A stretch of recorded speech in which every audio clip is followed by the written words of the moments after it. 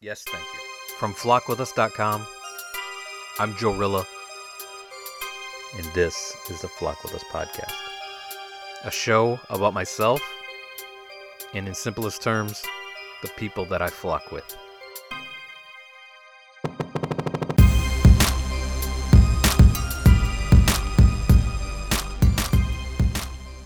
What is it? Welcome to the Flock With Us podcast. Today, episode 2. My guest is Ountzilla from Nashville, Tennessee. Ounce has a great story. He is a road manager and currently manager for music recording artist Yelawolf. Quite a interesting character. When I first met Ountzilla, dude had a really interesting vibe about him, and there's something about him that I just couldn't get out of my head. There was something special about him. Every time I talk to him, he always helps me with anything I ever need. Ountzilla is a very interesting individual, as you'll see. A couple notes on the podcast. This is a free podcast. I do encourage you to go to staplepigeon.com and shop, be a friend. However, I'm not sponsored by Staple Pigeon, but I rose from the staple, rose from the pigeon religion. Check it out. I'd like to just enjoy the podcast. Let me just tell you, I'm just not that big on intros. I don't know why I can't do intros. Just can't do intros. Episode 2 with Ountzilla. I'd like to start this episode with a quote. This means everything to me. Yes, thank you. You know that saying, like, don't ask for permission, ask for forgiveness? I say don't ask for either. Don't ask for shit. Just show what you are worth with what you make. Don't ask for nothing. I don't need anyone's approval. I just show you what I do, and you make your judgment based off of that.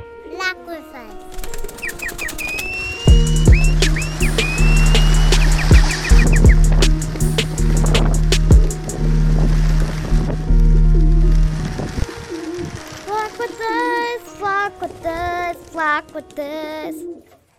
We're alive. Zilla, this is called Flock With Us, the podcast. Well, I guess you call it the podcast. No episode. Right. It just is what it is. That's what's up. What do you like to be called? I know you as Zilla. Zilla, man. That's it. Zilla? You do many interviews? I've done probably 2. Yeah? I don't do a lot of Where interviews they at? now. I'm behind the scenes. I don't even know where the fuck they're at. Was online a while ago. Yeah? Mm-hmm. So I know you do photography. Mm-hmm. I know you do video production, videos, and you road manager? Is it road manager or Tour manager? Tour manager. Yeah, for Yelawolf. Yep. And what did you do before that? I mean, really, before that, I sold merch for Wolf. I've been his tour photographer. Mm-hmm. I played a lot of different roles at Wolf. VP of operations at Slamerican, which means you handle a whole bunch of shit. Yeah. You know what I mean? So I played a lot of different roles at Wolf, but tour managing really works out. We work well together, so. Okay. I've been doing it probably almost 3 years now. Yeah? Mm-hmm. So what's your full-time? Tour manager. Tour manager. Yeah. As you always say. And it's really weird to see you without your phone. It's in my pocket. Right. Every time I see you, you're on that phone. Got to, man. All the time. So let me take you back to when I first met you. And there's a reason why. Mm-hmm. I guess I don't know too much about you. Mm-hmm. I know what I know. You know what I mean? Right. What we've been through. So about 2010, I was doing a whole bunch of video stuff with Jelly Roll. I remember that very clearly. With Jelly Roll, right? And EMAC had to get me on to work with Jelly Roll, and I worked with Jelly Roll before and to interview him. So they were like, yeah, let's go do the photo shoot for this new album. Mm-hmm. So we go to, and they said, meet us on, was it 3rd Avenue? Oh, in my studio? The Phoenix Room. The Phoenix Room, yeah. 3rd Avenue South. 3rd Avenue South. And I was like, man, this is cool shit. So we go in there, and on the wall of the room that they were in, ironing clothes, and this is like a full-fledged studio, right? Right. Big old Phoenix, right? And then you go inside, and there's this dude in a tank top. Of course, he was in a tank top, clean shaven. You didn't have the beard then. Right? Right. Pyramid necklace. Yep. Right? You got a hell of a memory. Man. Yeah. And I remember you just laying on the couch. And I was like, who is that dude? And they were like, that's Zilla. That's Struggle's dude. Because Right. Struggle. I was managing Struggle at the time. Maybe not yet, but after that, before Struggle went to prison. I was managing him. Is that what it was? Mm-hmm. Okay. We were homies at that point. I don't think we had moved on to that yet. Not yet. Depending on what year it was, I don't know. So I'd met Struggle about 2008 Right. at a studio, my homie Untouchable Records studio, JD. Mm-hmm. I met him out there. Struggle to come out there. I don't know how we met Struggle. I think he was just out in Nashville, and like one white rapper to another white rapper was just like, "Hey, you rap, I rap." You know what I mean? Right. And Struggle would come out to the studio, and my homie JD would put it all down for him, let him record, and he was trying to get out of the situation he was in or whatever. Right. And that's how I met Struggle. Struggle's a man. He was I don't know what year it was that shoot happened at the studio. Do you? Mm-mm. I don't know. I think I started managing Struggle in like 2010, because 2011 he went to jail. Oh, okay. So it was 2012. about 2010 Yeah. that shoot happened at the Phoenix, the Phoenix Room. Yeah. That's crazy, man. It's way back. Right. Yeah. I remember the pyramid necklace and the Phoenix Room just kind of, and something resonated with me. Like, we didn't talk much. Right. We didn't say much. You didn't have to. You know what I mean? You're just like a cool dude. That's what's up. Likewise, man. Yeah, like Zilla. And I was like, I like that dude. I That's didn't know who he what's was. I was like, why are you just chilling on the couch? Like that? You were just like on your phone. No shit. Flip phone, I think. Definitely flip phone back then. Flip phone on your couch making shit happen. And we just kind of did our thing there and went on our way. Right. And then the next time I see you, DJ Paul, Mm-hmm. Yellow Wolf, and DJ Clever. At that video shoot. They did a video shoot. That's right. I don't know what song that was. I've never seen it to this I think day. it was called Get Straight. Was it? I believe it was called Get Straight. Yeah, Yeah. I don't think it came out. Yeah, but we shot the cover for Concrete then too. I remember We did that. the hearse. Remember you guys brought the hearse? Yeah, that was crazy. That was a dope day. Yeah. So that's the second time I met you, and then I was like trying to get in. Like, this dude is everywhere. I And remember. I didn't know. I just knew who Yellow Wolf was. Right. Because in 2000. Just found out about him. Right. Right. And about 2010 or 11, he did that show at Fat Caps. Right. First time anyone ever seen dude to that caliber in Nashville. Which is an amazing show. Were you there? You don't remember that? No, I hadn't linked back up with him yet. I remember that show, Yeah. but no, I wasn't there. The first time me and Wolf linked back up was when he played the Mercy Lounge. Oh, over in Cannery or Mercy? Might have been the Cannery. It's, Okay. in that building. Mm-hmm. Yeah. Yeah, which is crazy. So I was not at Fat Caps, no. Yeah, that Fat Caps one was amazing though. Yeah, I saw a lot of footage and that shit looked dope, man. Yeah, I had the best audio and footage of that night. You did? Yeah, and Yeah, that's when I met. That's when I met Yellow Wolf, Yeah. and I think I kind of pissed him off a little bit. What'd you do? Well, it was like my first time covering like a concert event for someone Right. of that, and I didn't know who he was, so Right. I didn't, no clue. He was just the tall hip hop Right. skater dude, just cool, laid back, and they were closing the doors. They didn't want us to come back in. You know what I mean? To Fat Caps? Yeah, because Okay. after the concert, like, everybody get out. He was just gonna chill. Right. And I was with Concrete, and Brian Deese. There was like, oh man, we didn't get the interview, because we were outside doing Ritz. I didn't know what Ritz was either. Right. The dude rocked it. Hell yeah. No, And they're like, Ritz we is Yellow beast. Wolf. And I was like, well, let's just go in and get it. And they were like, nah. And I was like, no, fuck that. We went in there, pushed, let us in. Went in there. We got to film the interview. So we did the interview with him, and it took about 45 minutes of Brian Deese just bringing up old stuff and good content. Wolf was telling everything. That's what's up. Yeah, about, going to Alabama, coming back, going to school. I got kicked out of school, See, that's where that persistence goes, man. Yeah. It goes a long way. Yeah, so I said, they said, hey, get a drop for Fat Caps. Right. From Yellow Wolf. I said, okay. I said, Yellow Wolf, can I get a drop for Fat Caps? Yeah, Fat Caps, blah, blah, blah. And then Concrete said, hey, get a drop for Concrete. And I was like, hey, can I get a drop for Concrete? Yeah, blah, blah, blah, blah, blah. And then someone said, hey, get a drop for him. And I was like, man, when am I going to get my drop? You know what I mean? Because I always try to do mine after the work. Right. So I don't interfere with anyone's work. Right. So he's like, he's doing all the shots, I'm doing all this. And I'm like, hey, just one more. And he was like that. And then he started to walk away, and I was like, yo, can you do mine? And he was like, God damn. I could see Wolf doing Yeah, that. but not like in a, not a fuck you manner. Just Right, like, right, oh, right. come He on. was just like, over it. Yeah, Yeah. because he just did a show. He rocked it. It was hot as shit in there. Yeah. You know, Wolf was down. Hell yeah. And he called me the bearded Joe Rilla. He called you the Bearded Joe? Yep. He was like, we're here with the beardedjoerilla.com. And then I was like, okay, man, that's all I need. And he walked away. That's funny shit. Yeah. Yeah. Isn't that crazy? Yeah. So, so from that day since, I linked up with you. Anytime I need anything, anytime I need access to Slumfest or anything. I got you. Yeah, and it's weird. I don't know why you do that. Why do you do that? Man, I thought you was a cool dude too. You know what I mean? We're all connected in some way. It's a small city. Yeah. Thought you was always cool to me. So I know how it is to need the access and shit. Yeah. It makes sense. For sure. So, what about before? So this one is more about Zilla. Mm-hmm. So who is Zilla? Like, where'd you grow up? I grew up in Nashville. I originally came from Delaware, which is, for people who don't know where Delaware is, it's about 20 minutes out of Philadelphia. You know what I mean? They say Delaware. But, so yeah, I grew up in Nashville, and then I did graffiti. That was my thing when we were young. Mm-hmm. So I got the name Ounce. And then later years, being more in the street, Ounce turned into Ouncezilla. OZ, Ouncezilla. You know Oh, what okay. I mean? And just Zilla. So, yeah, man. So that's what in Nashville. So you ended up in Nashville? Yeah, I mean, mostly at Antioch. what age? Antioch? I was like 9 years old when I got here. Yeah. Moved away when I was, I don't know how much of this content you need, you don't need, whatever, but. If it's about Zilla, I need it. Got it. Let's get it. So about 20, let me see. When I was 16, I moved back to Delaware and got diagnosed with something called Guillain-Barré syndrome, which is a syndrome that attacks the myelin sheath on your nerves, causing you to be completely paralyzed. So I had to learn how to walk again, talk again, do everything all over again. Damn. Yeah, that was a hell of a journey. And then at the time, I was 16. I just told my parents, I was like, the only thing I want to do is move back to Nashville. Like, if I live through this shit, I want to move back to Nashville. Right.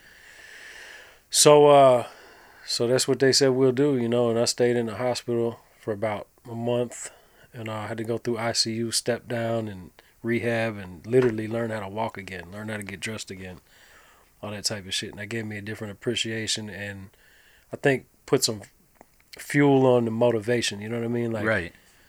Made me more motivated, put it that way. And what caused that?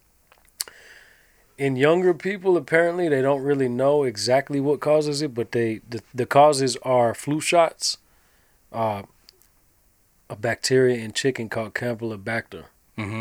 and then they don't know what else. But I hadn't got it from the chicken, and I hadn't had a flu shot, so they don't know how I got it. But your chances of getting it are 1 in 100,000. You got a better chance of getting struck by lightning.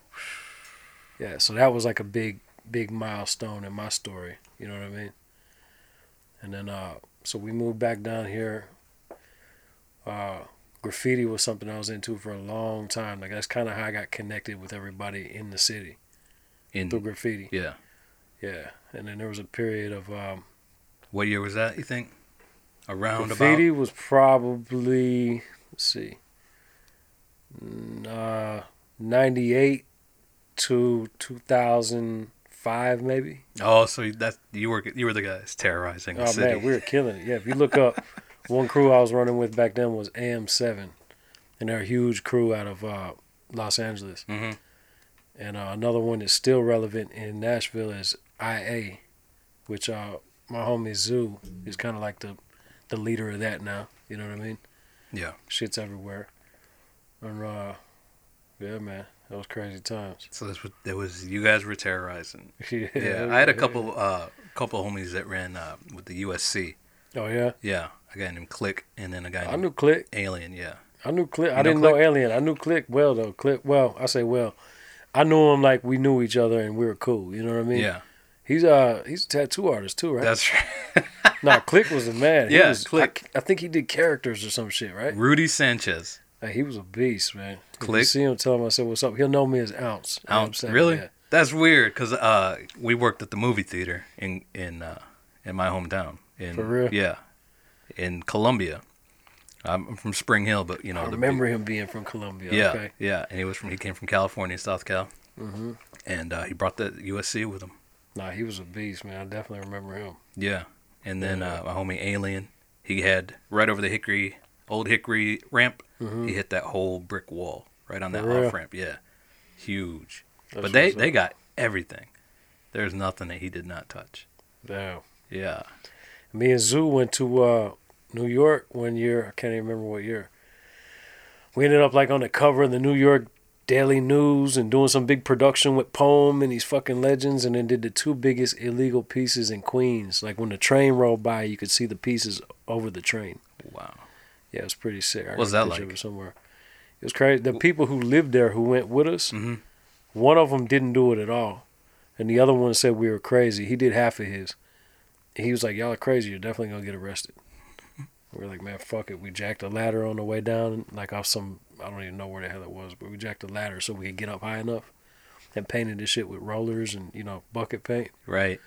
It was a good time. So you were that guy. Oh, yeah. That's a dying art. Nobody really knows about it Yeah, man. much nowadays. There's still some guys out there really killing it, like Revoke. Revoke is I don't know if you heard of him or not. I've He's seen huge. Yeah, Revoke. I only know like a few of the guys. Mm-hmm. And Brian Deese. Brian's a beast, yeah. Yeah. He's a Rex, muralist. too? Yeah. I know. Ask Rex. I know Yeah, Rex ask from way Rex. back. I know Rex. I forgot about that. Yeah. He and had Southern Fried Funk. We used to break dance in the back. oh, you did? Yeah, Oh, yeah. I was a little wow. kid, man. They used to have this thing. I want to say maybe Friday, Saturday nights or something. Like Mhm. Brian, this dude, Massive, Tax, all these different guys would get together and break dance. Audie, you know who Audie is? Yeah, I know Audie. I met all them Audie through- was a beast. Yeah, they would all break dance in the back. for real. And I go down there and try to get my windmill on and all that type of shit. I don't think I ever got real good at it, but it was cool. Wow. So Yeah. you've been in the scene for a while. Yeah, man. Wow. So how did you?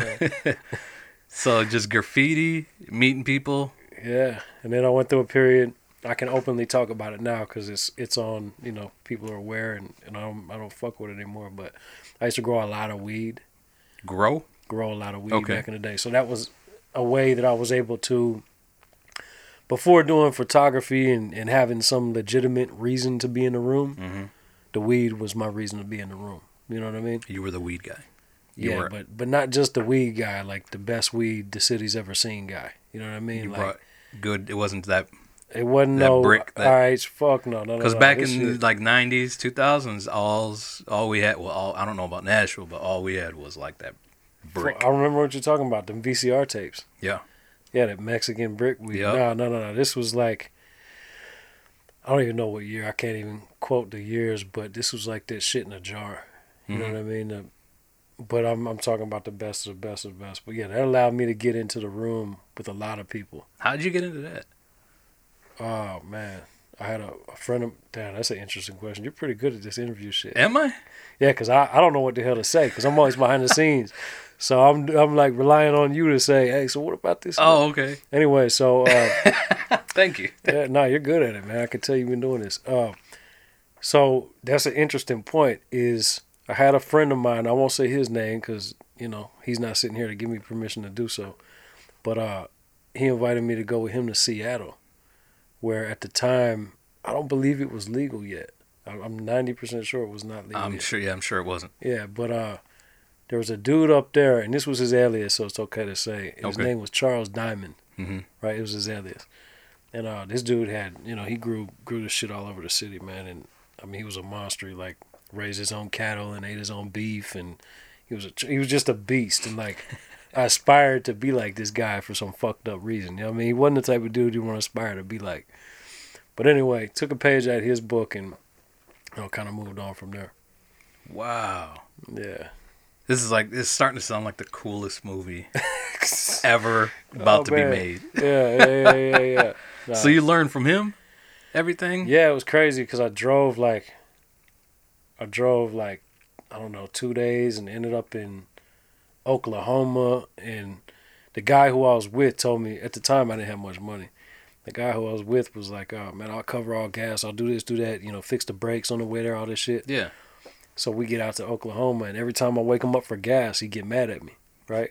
Like, get real mad, like throwing fits and banging the window and shit. And I was like, so and he couldn't drive for shit. He drove like, like he was retarded or something. But so anyway, we get to the gas station in Oklahoma, and he was, I looked over at him. He was asleep in the car.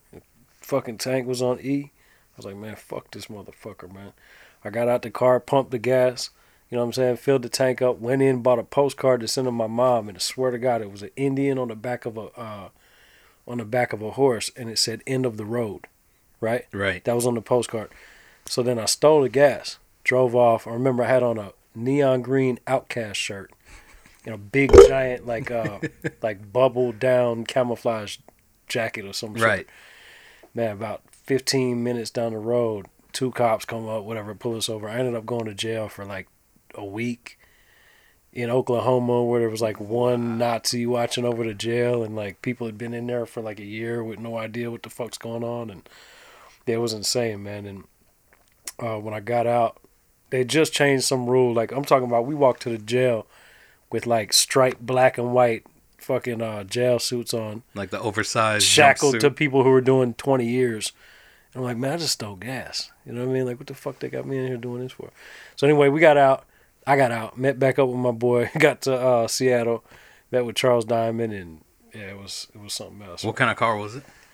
It was an older Cadillac Seville, all black with the black leather and yeah.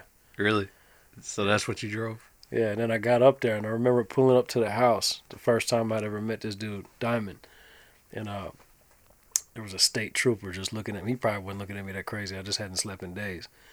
He was just looking at me. I was like, fuck. I go in, and the door opens, and I meet this big, giant black dude with sunglasses on in a grow room trimming plants looking at me like, who the fuck are you?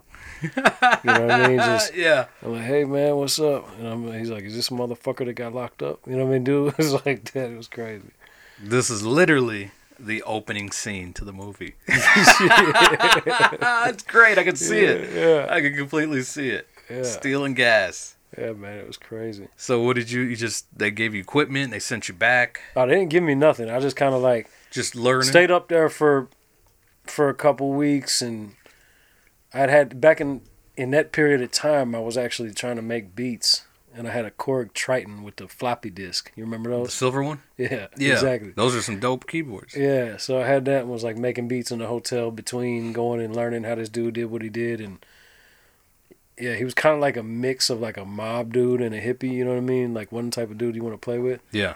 So anyway, I was like, all right, man, I don't want nothing to do with this because this dude's obviously gonna end up in prison before too long. So let me get out of here. He's too loose cannon. So I ended up coming back to Nashville and just did my own thing. You just kind of piece together your own stuff? Because there's only maybe one place in Nashville that sold grow stuff.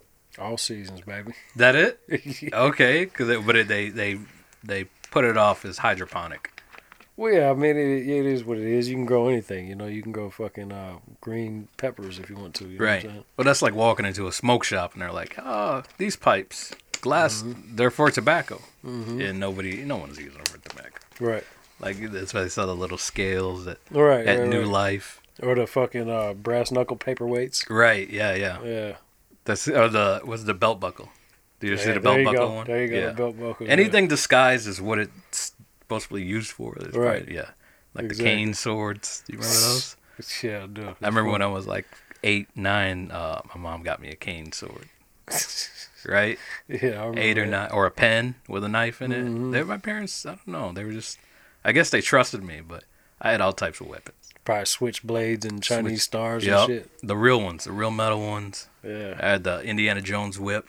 Oh shit. Yeah, so I was out just like whipping stuff, trying to swing across. Remember those big slingshots you could get at like Kmart? Yeah, is it the one with the brace? Yeah. You could really fuck some shit up with that. Those things are powerful. Yeah, man. That was good shit. Yeah, we had dangerous lives as kids.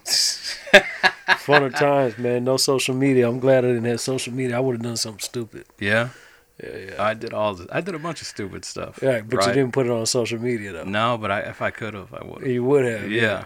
And But then I've regret been it. recording videos since 95. Oh, okay. Yeah, so 95, 96. I made my own high school yearbook. Oh yeah. Yeah, because the school that I went to Spring Hill High School. Mm-hmm. And, I just never did homework. School wasn't for me. I'm right there with you. Right? Like, I don't know if, I guess I want to say, like, I was above it, too intelligent, but I was just, public school just is public school. Right. Like, they teach you just to socialize, and that's it. Right. or how to get away. Not to, So I was like bored. I always liked doing photos. I took pictures. So I bought me a camera. Mm-hmm. It was like $2,000 camera back in '95 Mm-hmm. with the flip out screen. That was unheard of. Shit, $2,000 camera in '95. That's a hell of a camera. Yeah, What was it? Sony Handycam. Damn. Yeah, had the eyepiece $2 flipped grand? up. It was like $2,000. I bought it at So it's Sears. for video. Yeah, for video only. High 8. Wow. Yeah, with the flip screen. The screen, nobody had that screen then. So that's what I took to school with me every day. Yeah. Every day, all day. And I was like, man, I like it. No one ever taught me about that video. So I'm teaching myself. So I went to the video team and the teacher, and I was like, yo, I want to join the video club. Mm-hmm. The video club, right? Because you ever heard of, Saturn, right? The plant? Mm-hmm. Yeah. They had donated a bunch of editing equipment to the school. And it was like a big board and the little handle, and I don't know any of this shit does, but I just wanted to be a part of it. So I was like, yo, I want to join the video club. And they were like, nope. And I was They like, wouldn't let you join? nope. I was like, well, why not? And they're like, we don't need that. Need what? Like, you don't want to be on here. And I was like, no, I really want to learn this. I want to. Nope. What the fuck? That's Right. crazy. Yeah. So What I got school was that? Spring Hill.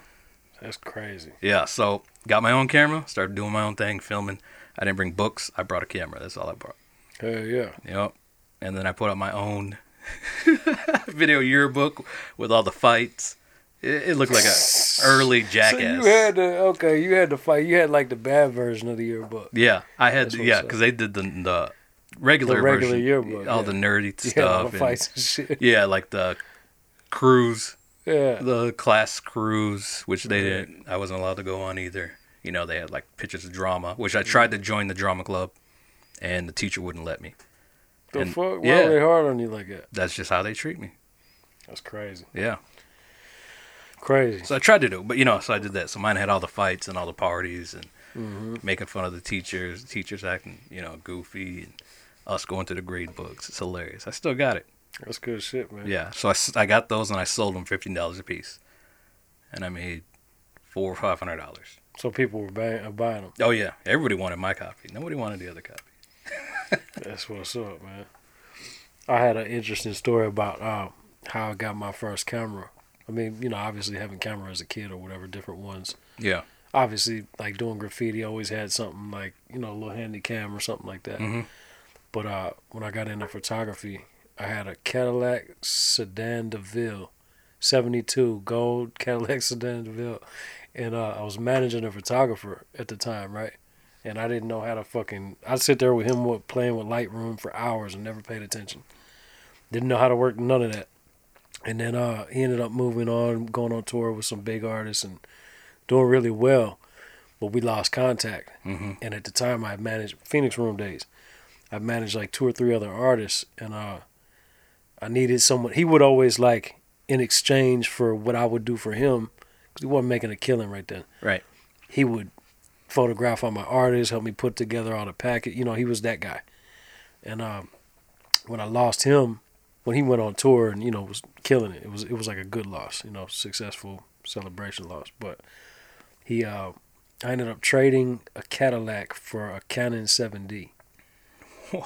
Yeah, and The just 72 Cadillac. 72 Cadillac. Yeah, I mean it was only worth a couple grand or something. Right. But yeah, man, bought that and then actually I bought it just out of necessity, and then started loving doing it. Mm-hmm. You know what I mean? And then Wolf gave me some cool opportunities, like coming on tour and doing that. I was like, all right. I mean, I slept with the camera on tour. Like I'm talking about when they come into the bus, I'm creeping out the thing like this, taking pictures of it, because I had more access than anybody else who was a photographer at the time. You know what I mean? Right. So yeah, I kept it on me, and then started to love it. And you just kind of grew on you. Yeah, man. Now, shit, that's all I want to do is shoot shit. That's it.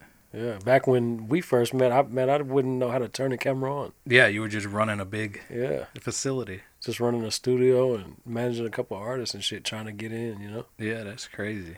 Yeah. So I take it back. That's my fault. We jumped off there. So you're the weed grower, Yeah. right? You start growing the best weed in Nashville. Yeah. We'll call it that. Yeah, you could ask around, too. That's Really? Yeah, I'm not even just... I don't know if Brian would know, because I don't know if I messed with him right then when we were younger. But, yeah, I mean, A lot of people are aware of that for sure. So what after that? What do you do after you grow the best weed and you're doing graffiti? And I stopped doing graffiti by that point because you could only break so many laws before. You know what I mean? I was like, yeah, and Nashville's not that big a place to where it's constant, like in exactly. L.A. or New York. It's like Exactly. you only have certain spots. right. So after that, that was kind of the graffiti was when they called me Ounce. The hustling stuff was when they called me Zilla. You know what I Right. mean? So that's how I always know if I meet somebody or if I see somebody by what they call me. If I don't remember their face, I'll know where they know me from. Ounce or Zilla. Yeah, Right. And then, man, after that, at that time, I was making like a transition, trying to run a studio and trying to hustle and play that whole game. You know what I mean? And then, How'd you get into the studio music stuff? Was Man, all I that used to- was all that growing? who knows, man? Maybe. I don't know. I don't know about that. Without part. incriminating you? I know I had a couple friends involved, and people were paying rent. I was, I had artists living in the studio and shit, charging them rent. So I had it where it was pretty much self-sufficient. It definitely wasn't making a killing, but it was self-sufficient. Right. But So you wanted to open a studio for that? Yeah, fact? yeah. You were always into music, or you just knew people who needed it? at one point, I thought I was an artist. Oh, did you rap? Yeah, You did? You used to rap? way back, man. Way Is there back, way back. Ountzilla CDs or Man, cassette tapes some somewhere? Damn where, yeah, somewhere. Who did you rap with? Man, I mean, shit. All the artists I managed, and then shit. Me, Wolf, and them did some shit. Struggle. There was Really? just a period of time when I fucked with it, and then once I linked up with Wolf, and that's an interesting story how that happened. But once I linked up with him, I realized he was cold blooded. You know what I'm saying? And I just figured out my own strengths. You know Right. what I'm saying? And figured out I would never be the best in the world at that. You know what I'm saying? Yeah. And I knew I was good with the business. I knew I was good with people. I knew that was a strength of mine, was business. So I decided to completely, not do it here and there, not do it as a hobby, completely leave it alone. You know what I mean? Because I can't have dinner with someone like Paul Rosenberg. You know what I mean? And be like, yeah, all this business, and him take me serious, and be like, then you got a mixtape too. Oh, yeah. Oh, and also, I rap. Yeah, So if there's no, any no, extra I was- room, you didn't want to be that dude. Fuck no. Right. Because I can't take nobody like that serious. You know what I mean? Like, it's one or the other. Like, what are you doing managing an artist? If you're trying to rap too, obviously you're not very successful. Right. So I figured out my strengths and realized I was surrounded by people who were killing it in that lane. Mm-hmm. Just I started doing more business than anything. So Phoenix Room, so you started just booking it out. I started, like I said, I was doing the artist thing for a while, making beats, doing the whole thing, trying to find my place. Right. And then got the studio. That's just the nature of what Nashville went through. Exactly. They went through, it was a slow process. Like, Right. you know what I mean? Like, we were kind of behind the times, Right. but it still happened at the time. Right. So, like, just like everyone else, because I used to produce Right. back in the day. I imagine you Right. did. DJ. I used to DJ. I do all the house parties. Spring That's Hill. dope. Like, I'm Spring Hill legend. You already know that. That's dope. That's dope. And then Yeah, beats. yeah. So yeah, just like everyone else in this little Middle Tennessee thing. Yeah, just get involved in the music somehow, and then open the studio. And it took me a while before I realized that wasn't what I wanted. I mean, I would still have the studio. Right. It wasn't that I didn't want the studio, because that made sense. It was a cool spot to meet at, and had little meeting rooms and shit. But the way that I got into business was I had an artist from Atlanta who was at one point he was doing something big with Brian Barber and all these other people, and I think he was more or less trying to get free studio time and kind of flatter me in the sense of, hey man, would you manage me? And it Yeah. kind of on some slick shit, and I was like, hell yeah, I'll manage you. I never really thought about that, but I'll manage you. Yeah. And then I went to my partner who worked at Universal Records, and he didn't know I was going to go this route, and had some contracts drawn up, like nothing off the internet or nothing. Paid the attorney to make some contracts, and went back at him and gave him the contract, did it the proper way, and started managing them. And that really didn't provide any fruit. You know what I mean? Nothing came out of that. Sure. But it made me realize that was the lane I wanted to move forward in. So I'm thankful. Yeah. You know what I mean? But yeah, man, I did that, and in the whole meantime, I was trying to hustle and trying to have the studio and trying to figure out what I wanted to do in the business and what made sense and what actually could make money so you could leave the other shit alone. Right. Yeah. And that's what all the smart people do. Yeah, man. Sometimes it just takes more time. You know what I mean? Yeah. So how did you meet Struggle? Being Struggle's manager. Only reason I asked Struggle, and I don't know any of the other artists, but this is like all the path that I've seen and been on. So Struggle. Man, where the hell we met? We met in the green room at that show that I linked back up with Wolf at. Mm-hmm. And this is Atlanta? No, this is Nashville. Oh, the Cannery. Yeah, I was managing a photographer at the time, and he had got passes to go photograph an artist named Yellow Wolf. And at the time, I knew Wolf as Coma. That was his name. Coma? Coma. Yeah. I've never heard Coma. Was Well, that Coma his tag was name his or graffiti B-boy? name. Yeah, Okay. yeah. And you know all that street name. I mean, he was Coma. That's what I called him. He called me out. I called him Coma. I've never heard that.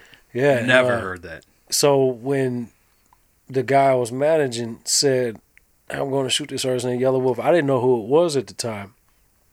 But I was like, okay, cool. Shit, I'm not doing nothing tonight. I'll roll with you. Sure. And he had legitimate passes from the Tennessee and was supposed to be there. We get to whatever it is, the Cannery or the Mercury Ball or whatever, somewhere in that building. And they were going hard on us, man, kind of like you were talking about. They were like, nope, can't do it. You can't come back here. I don't care about your past, all this shit. And I was like, look, I know this dude.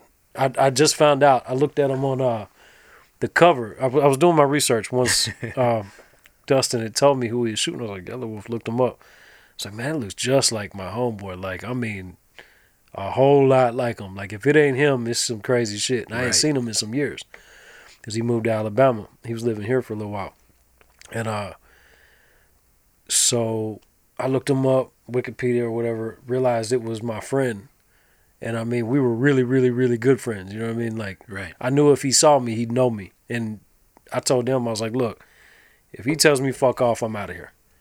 But I'm not leaving until I at least see my boy. You know what I mean? Right. So we go back there, and man, it was nothing but love, man. I mean, he was like, "Oh shit, Ounce, what the fuck?" Ounce, he called you Ounce. Yeah. Okay. He's like, "What the fuck? Where you been at this and that?" And I was like, "Man, dude, you're killing it right now." And we chilled or whatever, and he introduced me to Struggle there, and I had definitely heard of Struggle. Knew, through Nashville's small city. Right, so right. I'd heard of him. I never really met him, I don't think. Then a couple more times, and me and Struggle chilled a little bit, and then I ended up hitting him up, man, and started managing him. Right. And, I mean, Struggle's been 1,000 since the day I met him. I mean, kept in contact with him the whole time he was locked up. Yeah, you guys did some good shit while he was. Yeah, man. Not saying like good that he was locked up and you did it, but no. y'all pulled some slick shit. I got the everyone knows about it. Yeah, the Tennessean took them in to interview him in the jail one time, and then worked out through a contact my mom had from the Tennessee Sheriff's Association, where she used to be the executive director. Mm-hmm. This lady who was like the PR for the jail or something, and I can't remember her name, but she was on the news. But she linked me with her. I talked to her, man, for like 2 weeks. It was like, I need to get in there, shoot a documentary footage. We ended up lining it up, me and a couple other guys, and man, got in there with 3 cameras and filmed at Black Curtains. We filmed the struggle scenes in jail. Right. In the last couple minutes of the documentary footage. You know what I mean? It was like, you mind if we get on to recite this couple verses real quick? Maybe be cool in the beginning. Like, no, it's the coolest thing we've ever had at this jail. They were cool with it? Right at that moment. Yeah, cool, I mean, at the moment, they're cool with it. She was super cool with it. In hindsight, they're like, yeah, we didn't approve that. Did you see the news story? I did. Man, that shit made it for like a 7-minute news clip. Yeah, I know. I think I was talking to you at that time. Yeah. We were talking about doing like an interview or getting some artists or something. Yeah. Yeah, that shit was, man, it was dope. I mean, Double XL reached out and did a piece on him after that. It was really good for him, man. So you managed him. You got him to where? You got him to where he is? No, I wouldn't. I mean, we were just, this is before he went to jail. Okay, right before. So, I mean, I was just doing, Struggle's taking off since he got home, man. He's, super killing it right now. Yeah, he found his new little niche. Yeah, no, he's killing it, man. He's taking off with whatever he's doing. Yeah, and I mean, it just, when he came home, he didn't really need it right then, and I was tied up, but I mean, that's like my brother, man. Struggle's super close with Struggle, but yeah, he's always been a nice guy to me. Yeah. Always super nice. He always. I remember the first time I met him, he said something about Waylon Jennings' grandson. I was like, whatever. Like, why would you believe that? Why would it, because I didn't know him. Right. I didn't know him from anything. Right. I'm not from Nashville. Right. You know what I mean? I'm just a country Spring Hill boy. Right. And so just like whatever. He's like, yeah, we can get the clearance for a good old boy.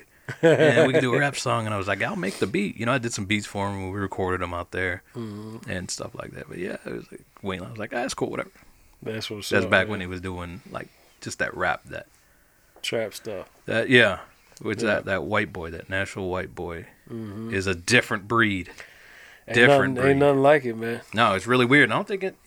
I think Wolf even mentioned it. He was like, yeah, the Nashville white boy is something that needs to be documented. I mean, And it shows. Like It literally shows. Yeah. Nashville white boys are a different breed. Different breed for real, for real. Why does no one care? Right, it's crazy. Why does nobody care? Right. I mean, come on. You got Jelly Roll. You got Struggle, Yellow Wolf. Mm-hmm. You got There's Zilla. some more tucked off. Nah, you ain't got Zilla. Zilla, the old Zilla. Yeah, the dude, Worm. Yeah. Man, there's so many white boys that rap and on a different level. Mm-hmm. And it's just like overlooked. Just Right. like the whole scene was overlooked. Nobody gave For a a shit long about. time. But shit, Nashville's getting some attention these days. Now, who do you think gave that attention to Nashville? Not no favoritism like Right, Wolf, right. but who gave that attention to Nashville? Was Man, it Stack? Was it Pistol? Was it Fresh? I would say it definitely wasn't Stack. I mean, he had his little. I hate to say Right? it. Oh no, But, no problem. I mean, shit, probably a mix of Jelly and Yellow Wolf, really. You know what I mean? I mean, I know, people feel how they feel about Buck, but I mean, he definitely gave Nashville some attention for a period of time. Attention. Right, but he didn't really open any doors for anybody or nothing Right. like that. Which I mean, obviously he couldn't. Right. Because he just wasn't allowed to. Like Right. he just never. I don't think he just ever said, "I can't do that." He would Right. just kind of bullshit everybody around. Not saying he's bullshit, but I'm just saying like he'd be like, "Yeah, we're gonna do Cashflow Records, Right. Unit South," and obviously the powers above are just like, nah. Right. Nah, all the way. Yeah. And he wasn't, whatever. He didn't have it figured out. But I would say on that side, man, definitely Jelly Roll, Yellow Wolf, and Struggle. Yeah. Especially more lately. You know what I mean?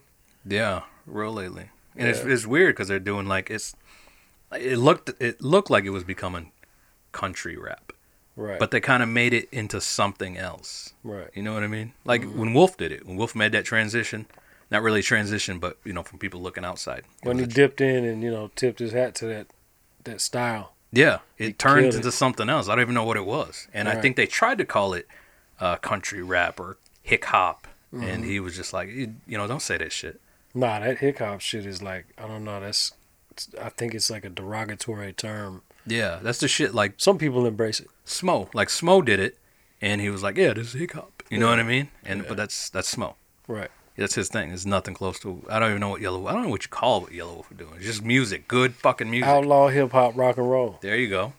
Mixture. Can you even put it into one word? Yep, that's it. Outlaw hip hop, rock and roll. But yeah, man. So he did Struggle. Struggle went away. He got locked up. How long did he go away for? I think he ended up. I mean, he was facing like. At one point, he was facing like 40 years. I remember a bunch of us went down to court. I believe in Memphis. I could be wrong, but man, he was facing like 40 years at one point. But he ended up doing 4, and he might still be on parole. I don't know. But As a matter of fact, one of the last times I seen him, we were shooting the video for Jelly Roll. It was me, Alexander King, E-Mac, Jelly Roll Struggle, the 7 days. Do you remember that? I don't know if you remember that one. 7 days. I do remember that. 7 days. And he came through. And it was like, hey, Struggle did? Yeah. Yeah. And he just got the Interstate 40 tattoo on his chest. Oh, that's way back. Yeah. Yeah. And we were at the barbershop, and we had a couple minutes talking. Hey, you I good? remember that. Did I come with him? Yeah, I think you did come with him. Right off Bell Road. Right off Bell Road. At Yeah, the barbershop. okay, I remember yeah. that. Yeah, Yeah. I remember that. And I was like, you good? And he was like, yeah, I'm good, man. He said, I think I'm facing some, trouble or whatever. So Right. I hope I get to go away. And that's the last time I saw him. Damn. So you hadn't seen him since then? No, I've seen him since then. Now, since he got out. Slumfest. Yeah. Last time I seen him was Slumfest. He had just got out, and y'all did Slumfest at the Harley place. Second year. Mm-hmm. Was it second annual second? Probably so. Yeah, I think that was first one was. We're on like year 6 now. Right. Yeah. I've been to almost every one of them. Hell yeah. Almost. But yeah, that's when I see him, and I was like, "You good?" And he was like, "Yeah." Struggle's one of the most motivated, strongest motherfuckers I know, man. Like, even through all that shit that he was facing, and, you know, you'd be at home with some regular shit to worry about, and then I'd talk to Struggle on the phone, and he'd bring your own spirits up. You know what I mean? Yeah. He just had that spirit. He was never, like, concerned, worried. I mean, he had all the kids. And yeah, man. He came home and hit the ground running. Like, proud of him, man. I mean, he's doing really big shit, especially to come from, you know, just for someone who wasn't in prison all that time. Right. Let alone that. But to add that to the equation, yeah, he's killing it, man. And to come from where he came from, the West Side Nations. Was it Nation? Yeah. Yep. And, like, he was just coming off as that average, you know, rap white boy. Right. But he found his lane, you know, evolved. How did he find that? Fuck, I don't know. Was it man. you? Probably no. Hell no. You were a part of it, regardless. Well, no. I mean, I was involved at a certain point, and like I said, we're still family, man. That's my brother. But I mean, he found his own lane, and I believe he had plenty of time to figure that out. You know what I mean? Yeah. I'm glad he did. And it's working for him. Yeah. You know, definitely working. I'm not the biggest fan of it. Right. But you know, as his, I respect that. Right. Do that. Do your thing. Hell yeah. But so you did. So he's locked up. What other artists did you have? I remember you had. Man, I ran through a roster, man. A bunch of people who you've never heard of and never will hear of. You know what I mean? In Nashville, don't take direction or everywhere, and serve cheeseburgers now. But yeah, here. That's okay. Yeah, I mean, you know, that's cool. Yeah, if that's what you're into. Yeah. But let me think. I managed Cub Cook Up for a while. Artist named Pretty Shy. Mm-hmm.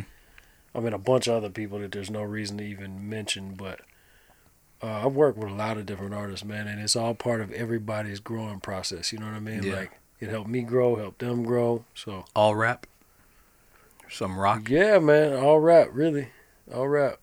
Yeah. I've done like I've worked with country artists and rock and roll artists on music videos. Mm-hmm. But never manage them. I come from a hip hop background, so that was kind of my thing. Okay. You know what I mean? I don't know if that's what you liked. That's what I like. I don't think doesn't really make sense to get behind something that you don't actually enjoy it in some sense or respect. Like, you know, some artists might not like the music as much, but you recognize the talent and are impressed by the motivation. You know what I mean? But you got to have something that helps fuel your own ambition to work with someone. You know what I mean? Okay. Like, I couldn't just work with someone who just cause, you know what I'm saying? Just did opera. Exactly. Yeah, it's like if there's nothing that I can relate to. There's only so much you could do for someone who sings opera before you don't understand. You're like, I really don't have a passion for this. I don't know what the fuck to do with it. Yeah, like, but if you put a rap in this after that first part, like, that would be dope. And they're just like, you know what? Get this guy out of here. Yeah, get him out of here. That's crazy. So how'd you get around to the Wolf? To managing and doing all the cool things you do for Yellow Wolf. We were back to the photographer I was managing in that shoot at the. Would you say it was a cannery? Cannery or Mercy? I think it's the same building. I think it's on the 8th. Building. On yeah. 8th. It was that middle one that I know there was a huge room up top, but it was the middle room. So anyway, we went back there, and man, over a period of time, I kept in touch with Wolf, and we talk every couple months or something. You know what I mean? And I was still doing my studio thing, and a time came.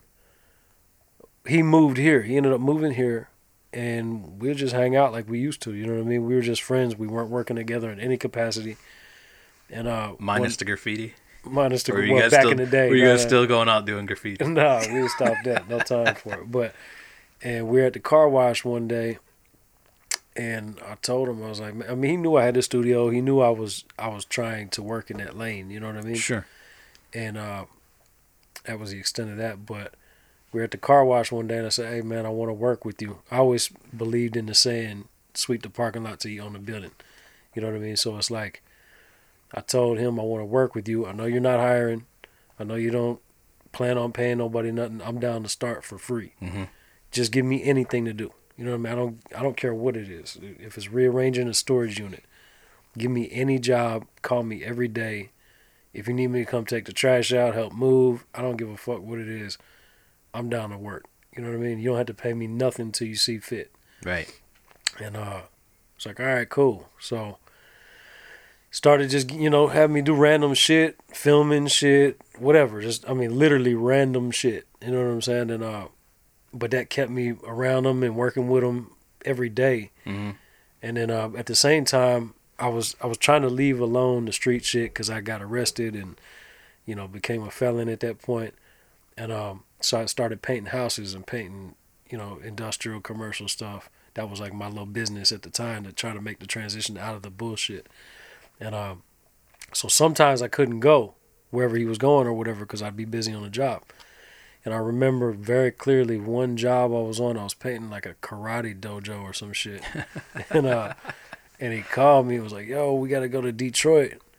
And I was like, man, when? And he told me, and I was like, I can't go. I got this job. I'm not going to be done for such and such. And Wolf told me that day, he said, man, get rid of this shit. Leave the job. You don't got to paint no more. I was like, huh? Wow. He was like, just quit that shit. Come with me. I got you. And shit, from that day forward, man, we figured out, negotiated some pay and that made sense for everybody. And shit, from that day forward, I've been working with him ever since. Wow, that's crazy. So I literally sold my paint van, sold all my ladders. I had the whole get up. You know what I'm saying? The sprayers. If you had to do industrial in houses, you had to have the real. Yeah, and he. What was the business called? Top Coat Painting. Top Coat? Yeah. Does someone own Top Coat now? Hell no. Top Coat. It died. It died with it. Yeah, I still get calls from advertisers and shit. Wanting me to fucking pay them. I'm like, I tell them. I'm in Australia. I tell them like, look, this is Lieutenant Jackson with the fraud division of the Metro Police Unit. Right. You know what I mean? Like, I know what you're doing. Yeah, they don't call back. Pretty funny. That's messed up. Yeah.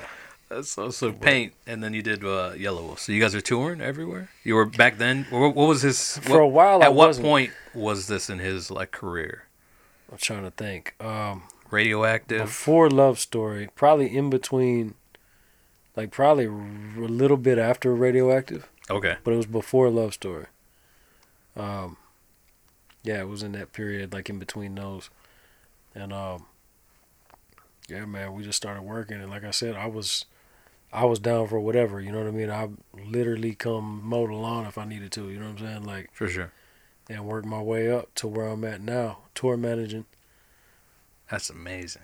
Yeah, man, it's pretty inspiring. So his team was pretty small enough that you didn't have to handle 40 other people on the tour. What you mean now? Well, then I wasn't tour managing. Oh, you were just hanging out. I wasn't even touring. No, I was just doing shit in Nashville. You know what I mean? Or driving the car when he'd go out of state. I'd drive. I'd be a driver. You know, Mm-hmm. Literally, if something was broken, I'd fix it. You know what I'm saying? Or straight up sweep the parking lot till you own the building. I was doing shit. Wow. That was man, I don't give a shit. You know what I'm saying? As long as it's not some degrading shit. You know what I mean? I'm not gonna go beg for change on the corner or nothing. But other than that, anything that needed to be done, I was down to do it. You know what I mean? And he trusted you. Hell yeah. And that made him feel cool. Which has got to be amazing, for someone who, like that. You know what I mean? Because there's not a lot of people around you. When you start making noise and money, a lot of people around you start looking a little shady. You notice everyone's looking at it to the side of your eye. Right. What is he getting and how can I have some? Right. Right? But you weren't like that. You were like, let me do whatever I got to do so that we can continue to work. Well, I wanted to leave the bullshit alone. You know what I'm saying? So you're looking for an outlet. Yeah, my outlet was the paint company, but that wasn't what my heart wanted to do. You know what I mean? It wasn't creative enough. It wasn't. Right. It wasn't creative at all. Because you're a real creative dude. All you do is create. Appreciate that. Honestly, everything you do, you're just doing something. Right. And you're just your persona, your soul is just a beautiful soul. I can tell that for some reason. You're shining. Even behind the glasses. Yeah, so I mean that was pretty much how that worked out. But it was I'll tell you one more thing. It was interesting at a certain point. The straw that broke the camel's back with me this is the point when I was doing that, and I'm thinking, right. I remember I was with Struggle the night I found out, but I was trying to kind of get out of the hustling shit and the growing shit and this and that. And my family, I kind of had everybody fooled. Like, yeah, I'm not doing it. But I'm still doing it a little bit. Yeah. And then what happened was then I got arrested and was facing a little bit of time, like 7 years or some shit. Ended up pretty much beating that, getting probation and a felony. And then meanwhile, I'm going to visit Struggle when he first got locked up. Like, he hasn't yet been moved to the penitentiary. So it was this reality of going to court, facing this shit, you know what I'm saying? Yeah. While visiting my friend who's facing 40 years. And then right after all that, there was a home invasion at my family's house, and they shot my pops. And, I mean, he ended up living through it, but they shot him in the chest. Opposite side of his heart. Went in the chest, out the back. And I remember being in the hospital with him and holding his hand, and he was unconscious. Uh-huh. And I remember him telling me, once he finally came to, because I was like, man, this dude, at one point, the police detectives or whatever were almost pointing the finger at me. You know what I mean? Like wondering if I had some crazy shit to do with it. Right. And I remember when he finally came to, it was very obvious that I didn't have nothing to do with it. You know what I mean? But all he wanted me to do was leave the bullshit alone. That's all he asked me. He was like, look, man, I'm here. I'm alive, but leave this shit alone for real.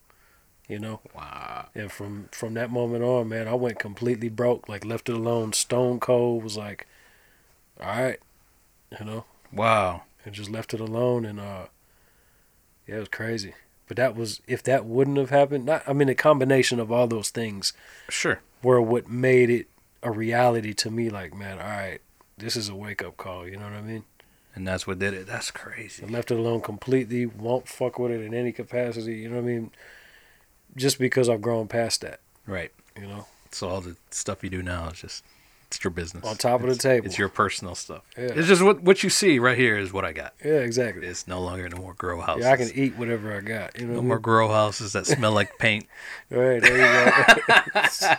That's weird because a graffiti dude became a house painter. That's kind of funny. Well, that was because my homie was painting houses at the time or some shit, and that's all we could think, man. It's like, let's buy this fucking roller and this thing and, start painting. Yeah. That's so crazy. Yeah. So what what was the last last tour you did with Yellow Wolf? Shit, we just got back from Australia, man, like a week ago. Really? Oh, you know what I wanted to ask you, when you went to Egypt just recently. Tell me about that, because I seen your pictures on Instagram, because that's how we stay in contact. Right. And I was like, yo, look at this shit. Well, Because I know there's something about you. I don't know your spiritualness, what you believe in or whatever, but something always comes off you. To me, this is what I can see. Right. I can see something from you.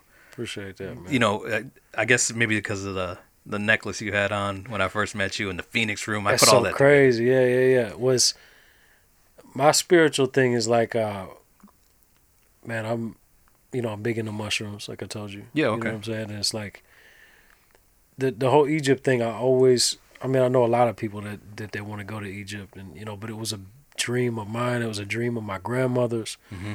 She always wanted to go. When I would walk around the house when I was a kid, she had these big busts of like Nefertiti and King Tut, and it's always been a part of my surroundings. And eventually, man, one day I was like, man, I really want to go. Fuck it, I'm going, and booked a flight. You know what I mean? And this was recently. This is like shit. I don't know. It was December. Wait, it was September. Mm-hmm. It was in September, and so part of the story that's pretty interesting is my dog had passed away, had him cremated. And my grandmother, when she was alive, I bought her these earrings, took her to this museum, and the earrings were the Ankh, that symbol right there. Okay. And it was these little Ankh earrings we bought her, whatever. And when she passed away, my aunt gave them back to me. I forgot about it. It's like 15 years ago. So when I was going to Egypt, she never got to go. She got sick when my grandfather was going to take her. So my mom reminded me, she was like, hey, you got those earrings? And I was like, damn, I'm sorry, not earrings. I'd put one of the earrings in her hand in her casket when she passed. And then, they closed her in the casket. So she's buried with one of the Ankh earrings. Ankh is like stands for eternal life. Okay. And she's buried with one of those. The other one my mom had kept for me, otherwise I'd have lost it. Make a long story short, I took that with me to Egypt and put it in a crack in the wall at the Sphinx. And then the ashes from the dog I sprinkled inside the Great Pyramid. Like went into the Great Pyramid in the Grand Gallery and sprinkled that on my way back down. So yeah, Egypt was one of the craziest things in the world was, first of all, trying to find a crack in the Great Pyramid. You know how they say that they built it so solid that you can't even really stick a piece of paper in between the blocks? Yeah, I've heard it. They're not lying. I couldn't find somewhere to put this little tiny Ankh earring I wanted to put it somewhere where it would be lost forever. Right. Where it couldn't fall out or get found or anything like that. So the only place I ended up finding was a wonderful place, but it was a crack in the wall at the Sphinx. And that was dope, man. But when I was about to leave, we did the whole riding camels around the pyramids. I've seen that. Did it for like 3 hours. It was amazing, man. And then went inside the Great Pyramid. It was hard to breathe in there. One, it was hot, and two, it was unbelievable. You know what I mean? And then when I was about to leave, just looped around, went and looked at the Sphinx, and then I met this old man named Nasir, and he took me. He was like, hey, man, you look like it's interesting what he said. He said, you've been here before. And I said, nah, man, it's my first time. I've never been here. And this old dude said, no. You've been here before. He said, in another lifetime. And I was like, all right, dude, whatever. And then he was like, you seem like you're more interested than a tourist. And I said, well, I'm definitely more interested in a tourist. He said, come with me. Walked around, like the Sphinx is here. Walked around the Sphinx, and there's like this, not really a fence, but almost like a cattle fence. Uh-huh. Crossed over that, and this dude starts taking me down in tombs. We went to where Akhenaten, who was King Tut's father, we went down into the temple where they meditate and worship Akhenaten. And he didn't know this, but I got Akhenaten tattooed on my arm. Oh, wow. And I had a crystal with me, like a quartz crystal, and I was shining it in the sunlight. Charging it up? I don't really know enough about it, you know what I mean, to say I was charging up or not charging up, but I know that I find interest in it. Mm-hmm. You know what I mean? I enjoy fucking with it. So anyway, he took me to Akhenaten's temple. It wasn't his tomb, because I don't believe they ever found a body. And there was quartz crystal in the wall, and he was showing me that. Then he took me down into an actual tomb, and I can't remember who it was. It was a queen. Well, some queen. I don't want to misquote it and say the wrong person. But he took me down there, and he asked to see my crystal. And he put it in my hand. He closed my hand, and he grabbed my hand with his hand. And he said some form of prayer in Arabic. Right. And basically blessed it while standing in the tomb at the sarcophagus underground behind the Great Pyramid in a place where you can't go. It's not a tourist spot. You can't buy a ticket to this place. That's weird. And dude, it was unbelievable, man. There was one point when I was afraid if maybe I might get robbed, because it's just me and this old man down in this tomb. And I'm talking about, shit in the way. It's not really safe to go down the thing. I was like, but my curiosity, I'm going to have to fight my way out. He was getting the best of you. He was getting the best of you. I'm not going to turn around from this, you know what I mean? So who was he? Was he just They said when I got outside, because I actually had to catch an Uber from the pyramid, right? They got Ubers in Egypt, but like anyway. a camel Uber? A Cooper? The police were on camels, believe it or not. One Really? of the camels farted, and the police wasn't trying to laugh. I was laughing. Oh, that's so terrible. And then finally he started chuckling. Everybody was standing there looking at me. But so yeah, when I was waiting on the Uber, everybody, like all the people, people work there. It's almost like a national park. Right. You know what I'm saying? There's like people who close the gate when it's done, and whatever. So this dude, everywhere we went, all the other guys treated him like a OG, and they'd be like, hey, they couldn't really talk to me a whole lot because they didn't speak good English, but they'd point at him and be like, like he's, Wow. like dude was obviously looked very highly upon. Yeah. And they said that he held the record for being able to climb the Great Pyramid the fastest. Did he Faster climbed than it anybody. to the top? Yeah, he could climb it in 7 minutes. Wow. His son could do it in 9. That's crazy. Did you Yeah. try it? No, I wasn't allowed to. They fucking had these damn guards. I definitely would have. So they have guard. It's more a tourist thing than just an open thing. I've never The been there. part that we were at was definitely a tourist thing, but when he took me around back, and I'm talking about, man, like, and I can't post this shit online. I have videos of it, but he made me promise not to post the shit online. He was just like, you know what I mean? Obviously I could, but I wouldn't do that. You know what I Right, mean? 'cause yeah, I gave him my word. Mhm. But, I mean, man, it was unbelievable, crazy shit that I've never even heard. They say, I've always heard people say that there's no hieroglyphics at the Great Pyramid. I seen some hieroglyphics in these That's tombs not back true. behind it. Yeah, it was crazy, man. Did you? What did you feel? Did you feel something? Did you do something? Did you pull the Aleister Crowley in there and At the- summon anything in there? And Man, come there back? was- Are you back in Nashville right now with the power? There was this one stone, right, that was, I think it was Ramsey the Third. I think it was something to do with him. It was something to do with something they built for him. But the old dude told me, he said, I want you to go over there and put your hands on the stone and close your eyes and breathe. And he said, sometimes people have visions. And he said, you may feel something. Man, I didn't have any visions right then, but I swear to God, I had the craziest feeling like I was high or something on the back of my neck and back. Really? Yeah, like I felt some energy. Felt something? Man, it was crazy. Yeah, and it freaked me out a little bit because I was like, man, this is real. Like this dude told me it was gonna be some shit, And it was. and it was. That's yeah. so weird. Yeah. So you didn't call it anybody? Huh? Nah, I didn't. I don't think I channeled anything, brought anything back. What?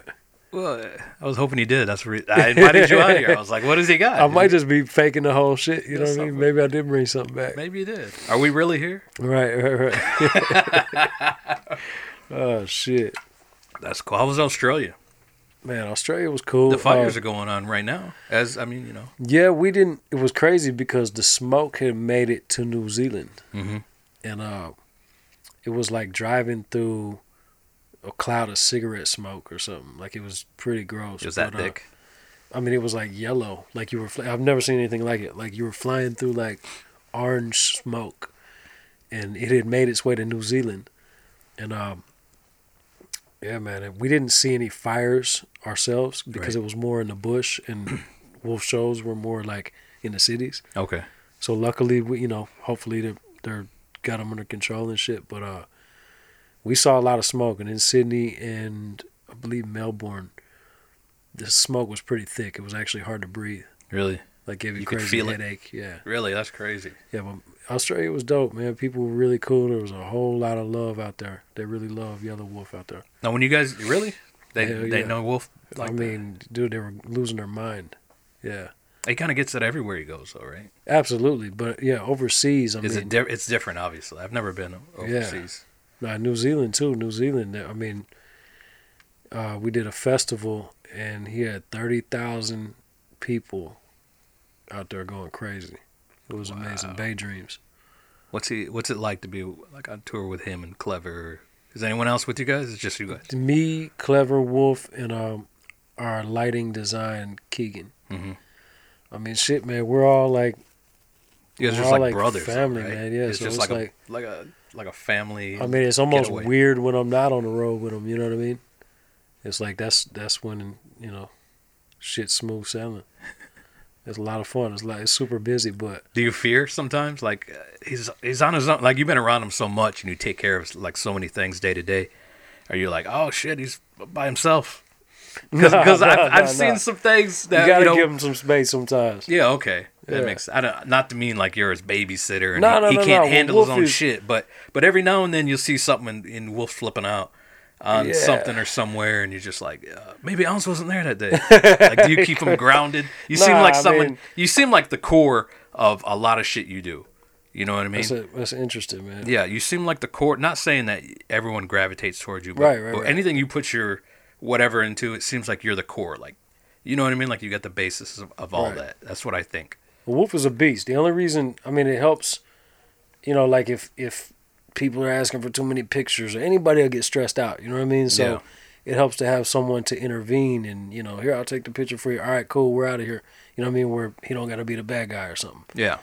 But I mean, anybody under pressure like that, at some point you're going to lose your fucking mind, Yeah, I can't imagine that. I mean, I have a hard enough time just hanging out with the kids all day. I'm trying to run and keep up with him. He runs like 5 miles a day. I seen is he starting to run again? He's been running for I don't even know how long now. He's ran over 300 miles. Wow. We got an app. I got the app on my phone too. I ran like 32 miles. But Oh, you ran too? yeah, I mean, I run too, but yeah, not. I mean, I'll split it between working out and running or whatever. But He's not going to do the Forrest Gump thing, is he? He's just going to Oh, take man, off one day and start running I across think country. he's gonna do a marathon soon. Is he? Yeah, somebody else just ran across the country. Did you hear about that? Uh-uh. I believe it was a rapper. So I think they did it. I think their father passed away. I wish I could remember who it was.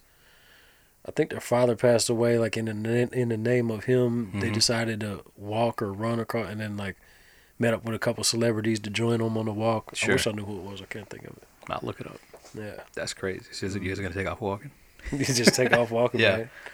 Yeah. I guess it's the same thing as touring, just slower. Because you guys tour all over the country, all over Right. the world. Right. World, right? Yeah. Yeah, you guys been everywhere. Man, shit. We're going to Russia in February.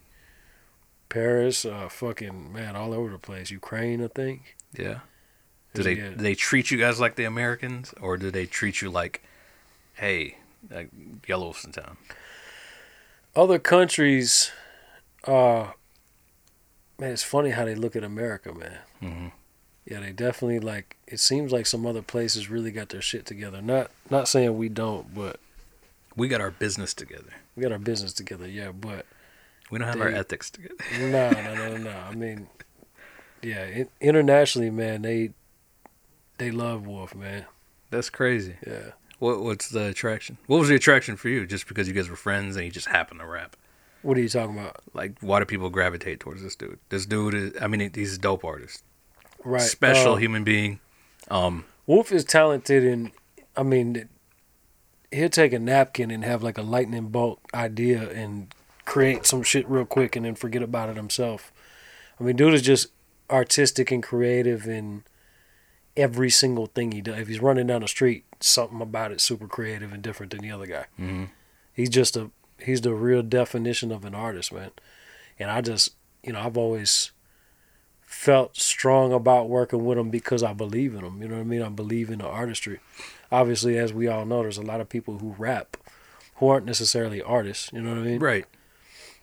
But no, Wolf is a well-rounded, real life artist. And he's shown that because, when he first come out, people are just like, another white dude rapping. Right. No, he's absolutely proved that, man, and shown that. And I mean, for a long time, and he still does it here and there now, but for like a year maybe, he was designing every merch piece we had. Every At the store? Or just period, like on online. the road? I mean, like, all those dope pieces that we had capsules of last year. Uh-huh. Like, we damn near try to get them to stop. Like, you know what I'm saying? Like, man, let's get these designers back and let them do it. You know what I mean? Let's focus on. But nah, Wolf is always drawing something or creating something or always making some shit or Do creating you get to something. do any of that? What's that? Do you get to put your 2 cents in on the Hell yeah. design and everything? I mean, yeah, whenever it's time to like, we're bleaching shirts and, everybody's got their hands in it. You know what I mean? The whole crew? Is it a big crew or is it pretty small? I mean, as far as the business, it's really just me, Wolf, our partner J Dot, who's his manager, I remember J-Dot, yeah. Kenny, who's our head of sales, Mhm. and he runs the whole warehouse and runs all our merchandising and everything, and our friend John Newport. That's it. That's it. Keep I mean, it we have small. employees at the shop, and course. it's a spider web that reaches out, but that's the core. You know what I mean? Yeah. That shop, do you have anything to do with that shop opening up? I pretty much stay away from the shop unless I have to. I love the shop, but I'm saying like I don't really. I've got my hands full with so many other things. I can't imagine. But the shop is just like, I like to go to the shop and not have any responsibilities. You know what I mean? Right. When we had When we had the tattoo side in there, I was over that. Like I had to help find a tattoo artist and, you know, get them situated and, you know, I had a piece in that. But once we decided to get that out of there. Oh, you don't do tattoos anymore? Just barbershop. Really? Retail. I remember y'all had some problems with a couple of artists or something. I was getting that, you know, my drama feel on Instagram watching that. Like, who is this dude? Nah, that shit was crazy, man. Well, that was the problem with tattoo artists. I mean, all the tattoo artists we could get along with and were dope were obviously already in a great situation and weren't able to move to Nashville. Right. So the couple people, it just was drama, man, for whatever reason. It was just drama. I mean, I don't know if that's across the board with every tattoo artist all the time. Or well, they're a little weird. Yeah. Tattoo artists they're always a little. I mean, come on, they're sitting there all day, shit's vibrating in their hand, they're smelling the ointment, and you got a tattoo. That's a hell of a way to put it. Yeah. You got a tattoo either the same thing over and over, or like dumb shit. Right. I want a unicorn on my ass with an Alabama shirt, and you know what I mean. People are like, "Come on, man, that's stupid." Picking shit off the wall. Yeah. Tattoos are weird, man. You got a lot of tattoos. Yeah. None of them look like off the wall flash pieces. No, I haven't picked anything off the wall. What is all that? This has to do with my fucking psychoactive interest in psychoactive plants and shit. It's an astronaut coming out of a campfire. I mean, you see what that is. That's Chichen Itza. You were there. You went there. I remember. Yeah. How was that? Is that you in the spaceship? Yeah, man, it's just me getting abducted. No, I'm fucking. Man, you don't take me nowhere. You get abducted. You're going right, pyramids. Come on, man. I thought. Yeah, no, we were there, man. I went there for my second time, like a month ago in December. Yeah. And then we also went to, what the fuck is this shit called? The Pyramid of the Sun and the Moon, which is right outside of Mexico City, like 2 hours. So we went there it's like the Avenue of the Dead. It's called Teotihuacan. And we went there, I think it was probably about a month ago. Yeah. So tell me about the psychedelics. That whole, are you into everything or just shrooms? Because I noticed you take an interest in nature. Yeah, man. I'm past couple of years. Absolutely. I'm like, the thing about mushrooms is I got into enjoying them by accident back when I used to hustle or whatever and deal with the weed. I bought a bunch of shrooms thinking, not knowing anything about them, thinking, shit, all right, this is a way to make some money. You know what I mean? And then I realized people buy shrooms one time. You know what I mean? And they never do it again. And I had like a couple pounds. It's not like repetitive. Nah, you don't have like people hooked on shrooms. You know what I mean? So anyway, I ended up eating like probably 1.25 pounds of shrooms. Not at one time, obviously, like over a period. Yeah, you would have been gone. Sharing with all my friends and everything. And it's crazy how this worked out. And then you get to a point sometimes with psychedelics where your adult mind gets to be a little too heavy to be able to handle it. You know what I mean? And you have what they like to call a bad trip, which is really just a challenging trip. Maybe you need to face some shit, so that's why you're going through that. Because younger people don't usually have a problem like that. But, so anyway, I left it alone. I was like, all right, man, unfortunately I can't trip. The person I used to trip with all the time ended up killing himself. So I had a fear of like, man, I'm going to have this weird thing if... Man. Yeah, the person... That's rough. They killed himself, and it was like, that's who I tripped with every single time. I was like, man, I can't do this shit. And then it's ironic. I didn't even think about this till right now, but it was my birthday one year, and me, Wolf, and Jelly Roll went to the Crab Shack, right? Yeah. And Jelly, I think he just had some shrooms on him or something. And he was like, I don't think he brought them for me for my birthday, but he had them. Was like, yo, happy birthday. Tossed me some shrooms. I was like, oh, cool, thanks, man. And put them in my nightstand. A couple years go by, and I was moving. Never fucked with them.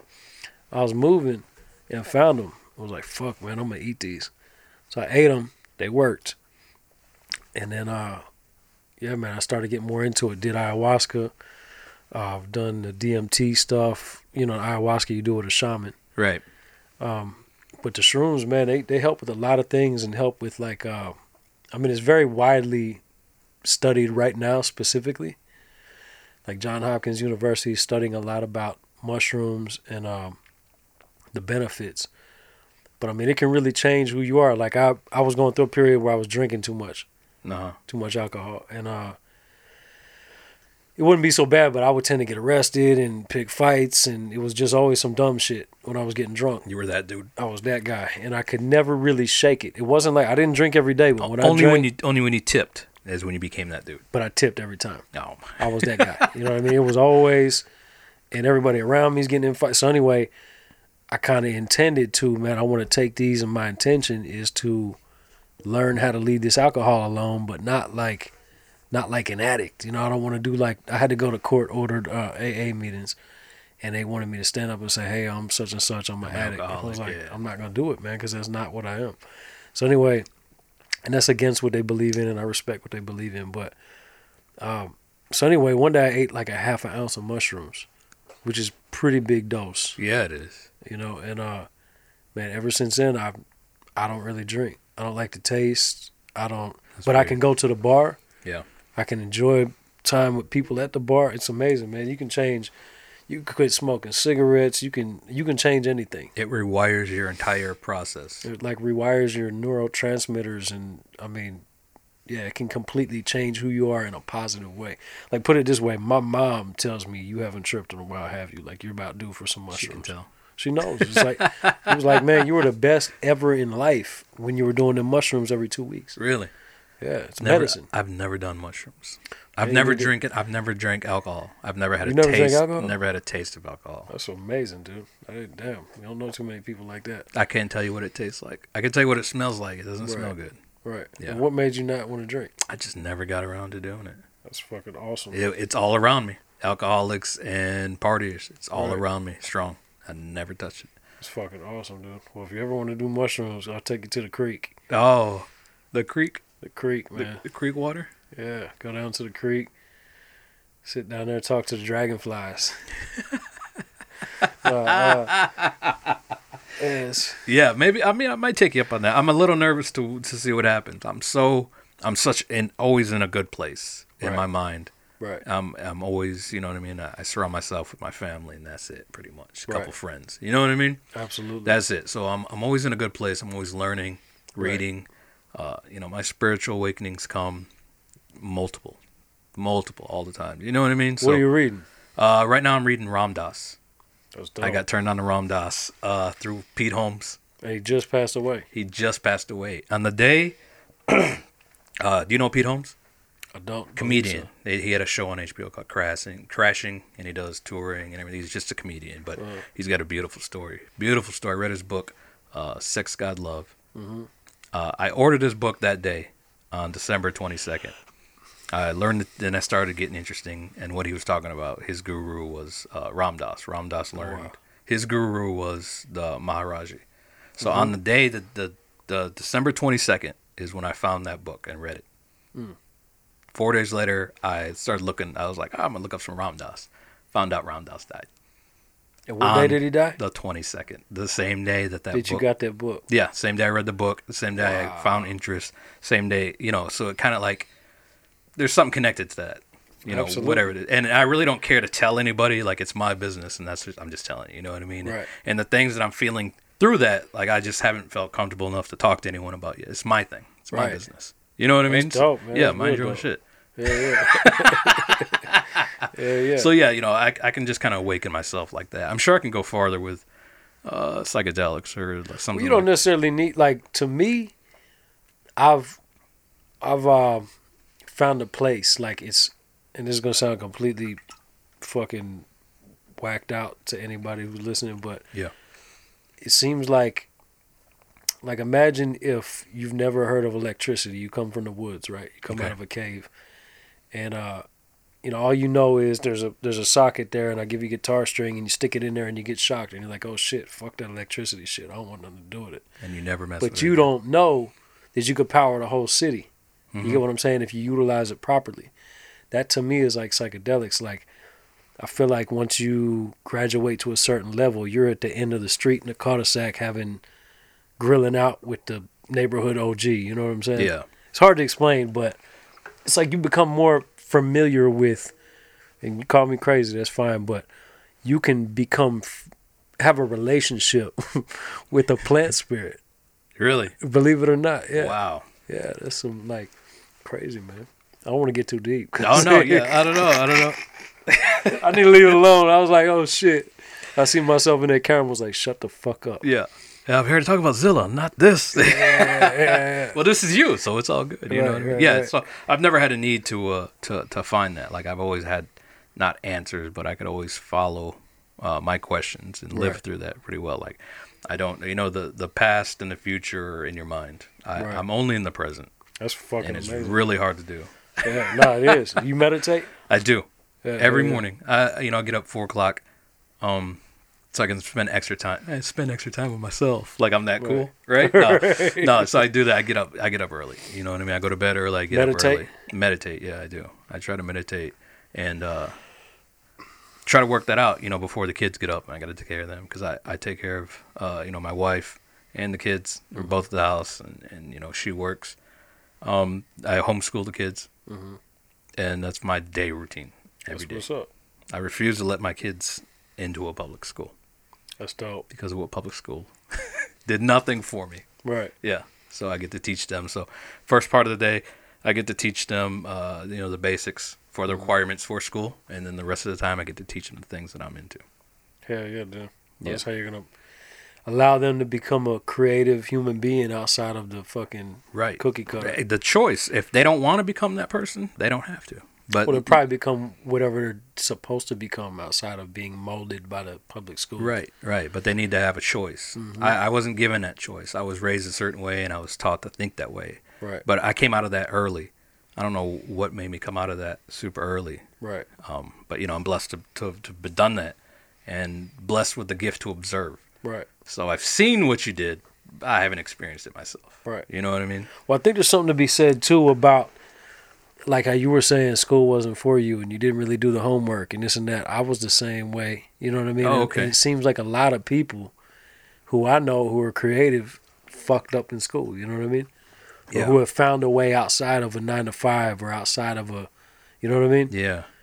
Didn't really fit into the whole public school thing. Yeah. I think it was because I wasn't I was nurtured with the fact of like sports, fun, and do this and do that. You know what I mean? But like as a creative side, I don't think I was really nurtured for that. My Right. cousins, the people are around, like I hung out with, like my friends, my cousins, my first cousins, and my second cousins. Cousins on my dad's side and my mom's side. They're like family, like brothers. I didn't have a brother. You know what I mean? I had 2 sisters. So I just wanted to do what they wanted to do.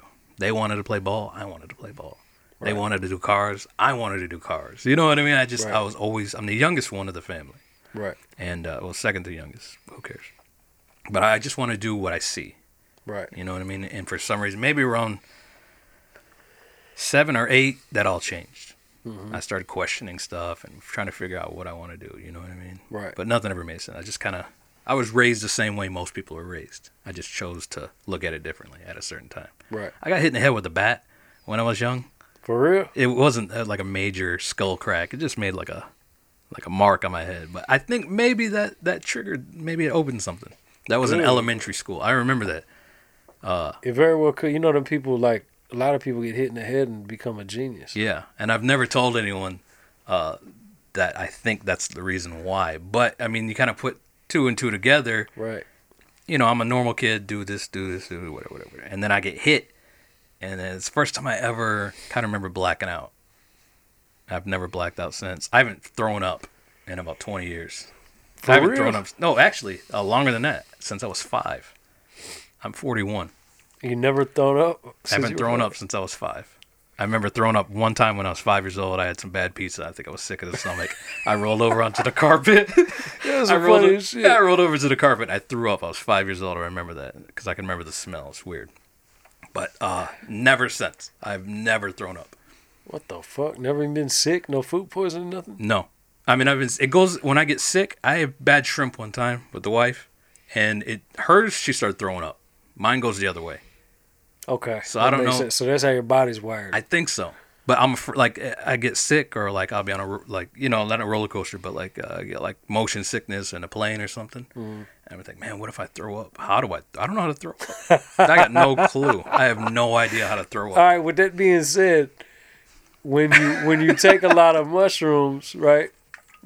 throwing up is part of the process. See, I can't do that. So how am I going to do that? But here's the thing though. It's thought of by shamans and shit like that. It's Right. thought of as a purge, not getting sick. It's thought of as getting well. Mm-hmm. Like it's you know what I mean? It's like it's a positive thing. It's a good thing. Right. It's not like, oh, you're over there on heroin throwing up.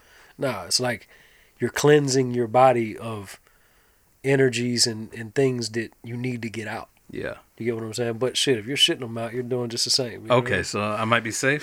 yeah. Yeah, and that's what Ram Dass says a lot. I keep repeating them because that's just what I'm reading right That's now. dope. After that, but he talks about that. In Harvard, him and Leary, they were doing these all studies and stuff, and they were LSD in everyone, and he's done them shrooms and all that shit. So I'm just. So reading. Ram Dass was big into. I mean, he's one of the poster child for psychedelics. Yeah. That's interesting that you're reading that. Yeah. Like, it's really I weird. need to check that out because I don't know. I only know about him what I've heard, based around Leary and you know what I mean, these other guys. Yeah. But I don't know enough about Super him. interesting. Super. Really? Interesting. Yeah. Check him out. I know he went to like India for a while, right? Or something. He did. He went and met the Maharaji and didn't believe shit. He was, a Western culture, of course. He went there and not believing it. People over there touching the Maharaj, touching his feet, just want to be around him. And he was like, man, these people are really weird. Like, so he took some acid. Right. So the whole time he's taking acid, right? And so he goes to the Maharaji and he looks at him and he stares at him for a minute and he stares back. And then he starts telling him about how his mom passed. Like he'd never He was met telling the Maharaji the about it, or Maharaji he was started telling him? Ram Okay. Dass about how his mom passed and all his pain, and it just blew him away. And he said the next time that he was able to meet the Maharaji, all he wanted to do was touch his feet. Wow. That's Yeah, crazy. super strong. And he also sat down with him, and the day he was gathering up at like a meeting, they were like, okay, you can come see him now, because it's like a spiritual journey or whatever. And he had a bunch of LSD with him or some pills. I think they were white lightnings or something, what they call. I don't know the whole drug thing, but I guess Ram Dass knew before he told him. He's like, you got the medicine? And he was like, yeah. He was like, give it to me. And Who did the Maharaji? The Maharaji. He said, Wanted some acid? Yeah, he said, give it to me. And he gave it to him. He took it. He was like, he gave him like 900 milligrams of some sort of LSD. Yeah. And then he gave him some more. And he ended up taking like a whole bunch and it did not affect the Maharaji at all. It didn't even affect him. No. That's the spiritual place he was in. He was in such a spiritual place. It did not affect him.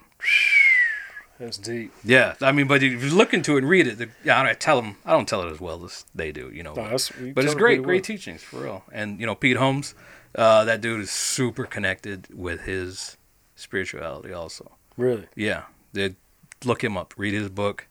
I'm gonna check that book out. I'm reading one right now called "How to Change Your Mind," and it's about the present. Obviously, dealing with me as psychedelics, but it's written by a really really reputable guy. I can't remember his name. I want to say somebody Pollen or something. Anyways, it's like a best-selling book about psychedelics right now. The studies they're doing and what it does for depression and PTSD. Right. And what they're using it for medicinally. It's pretty sick book too. Very interesting. You're feeling all that? Hell yeah. That's yeah. dope. That's what's Well, up. I don't want keep it too long, man. I'm sure you got a bunch of wolf business. I got to talk on the phone and shit. Yeah, you get it back to the phone.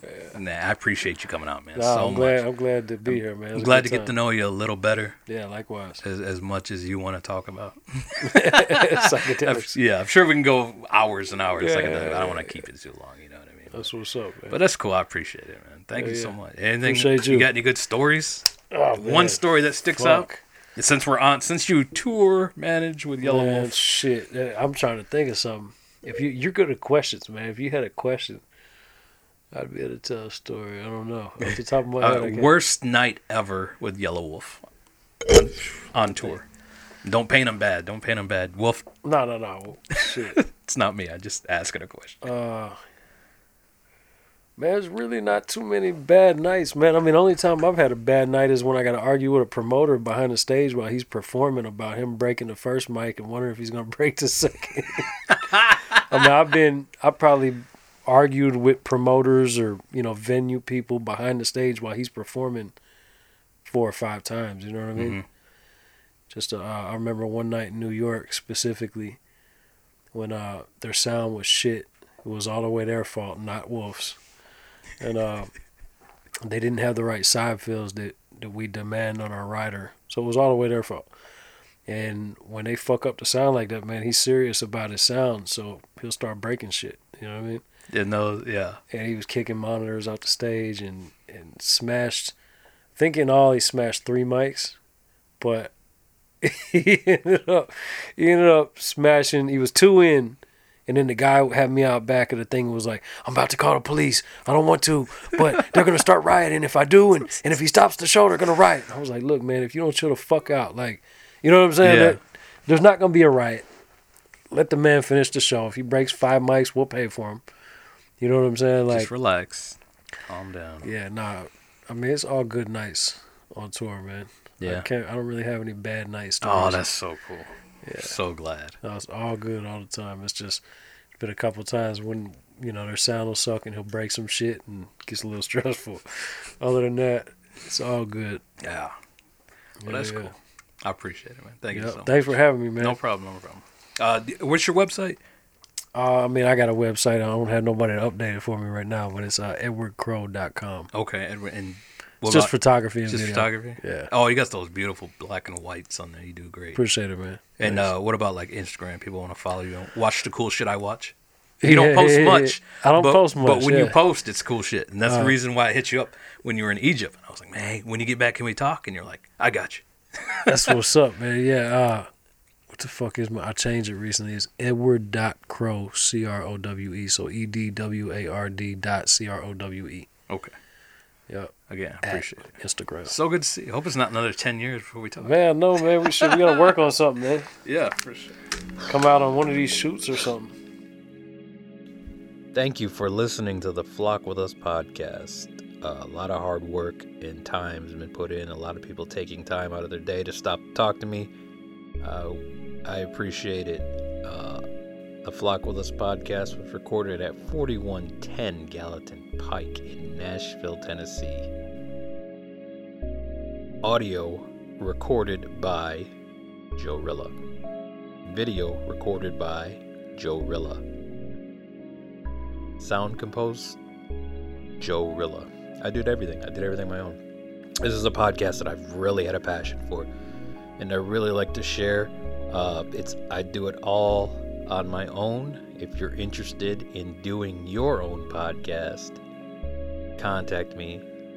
Go to flockwithus.com. Reach out. Be happy to chop it up with you. Talk with you about doing your own podcast.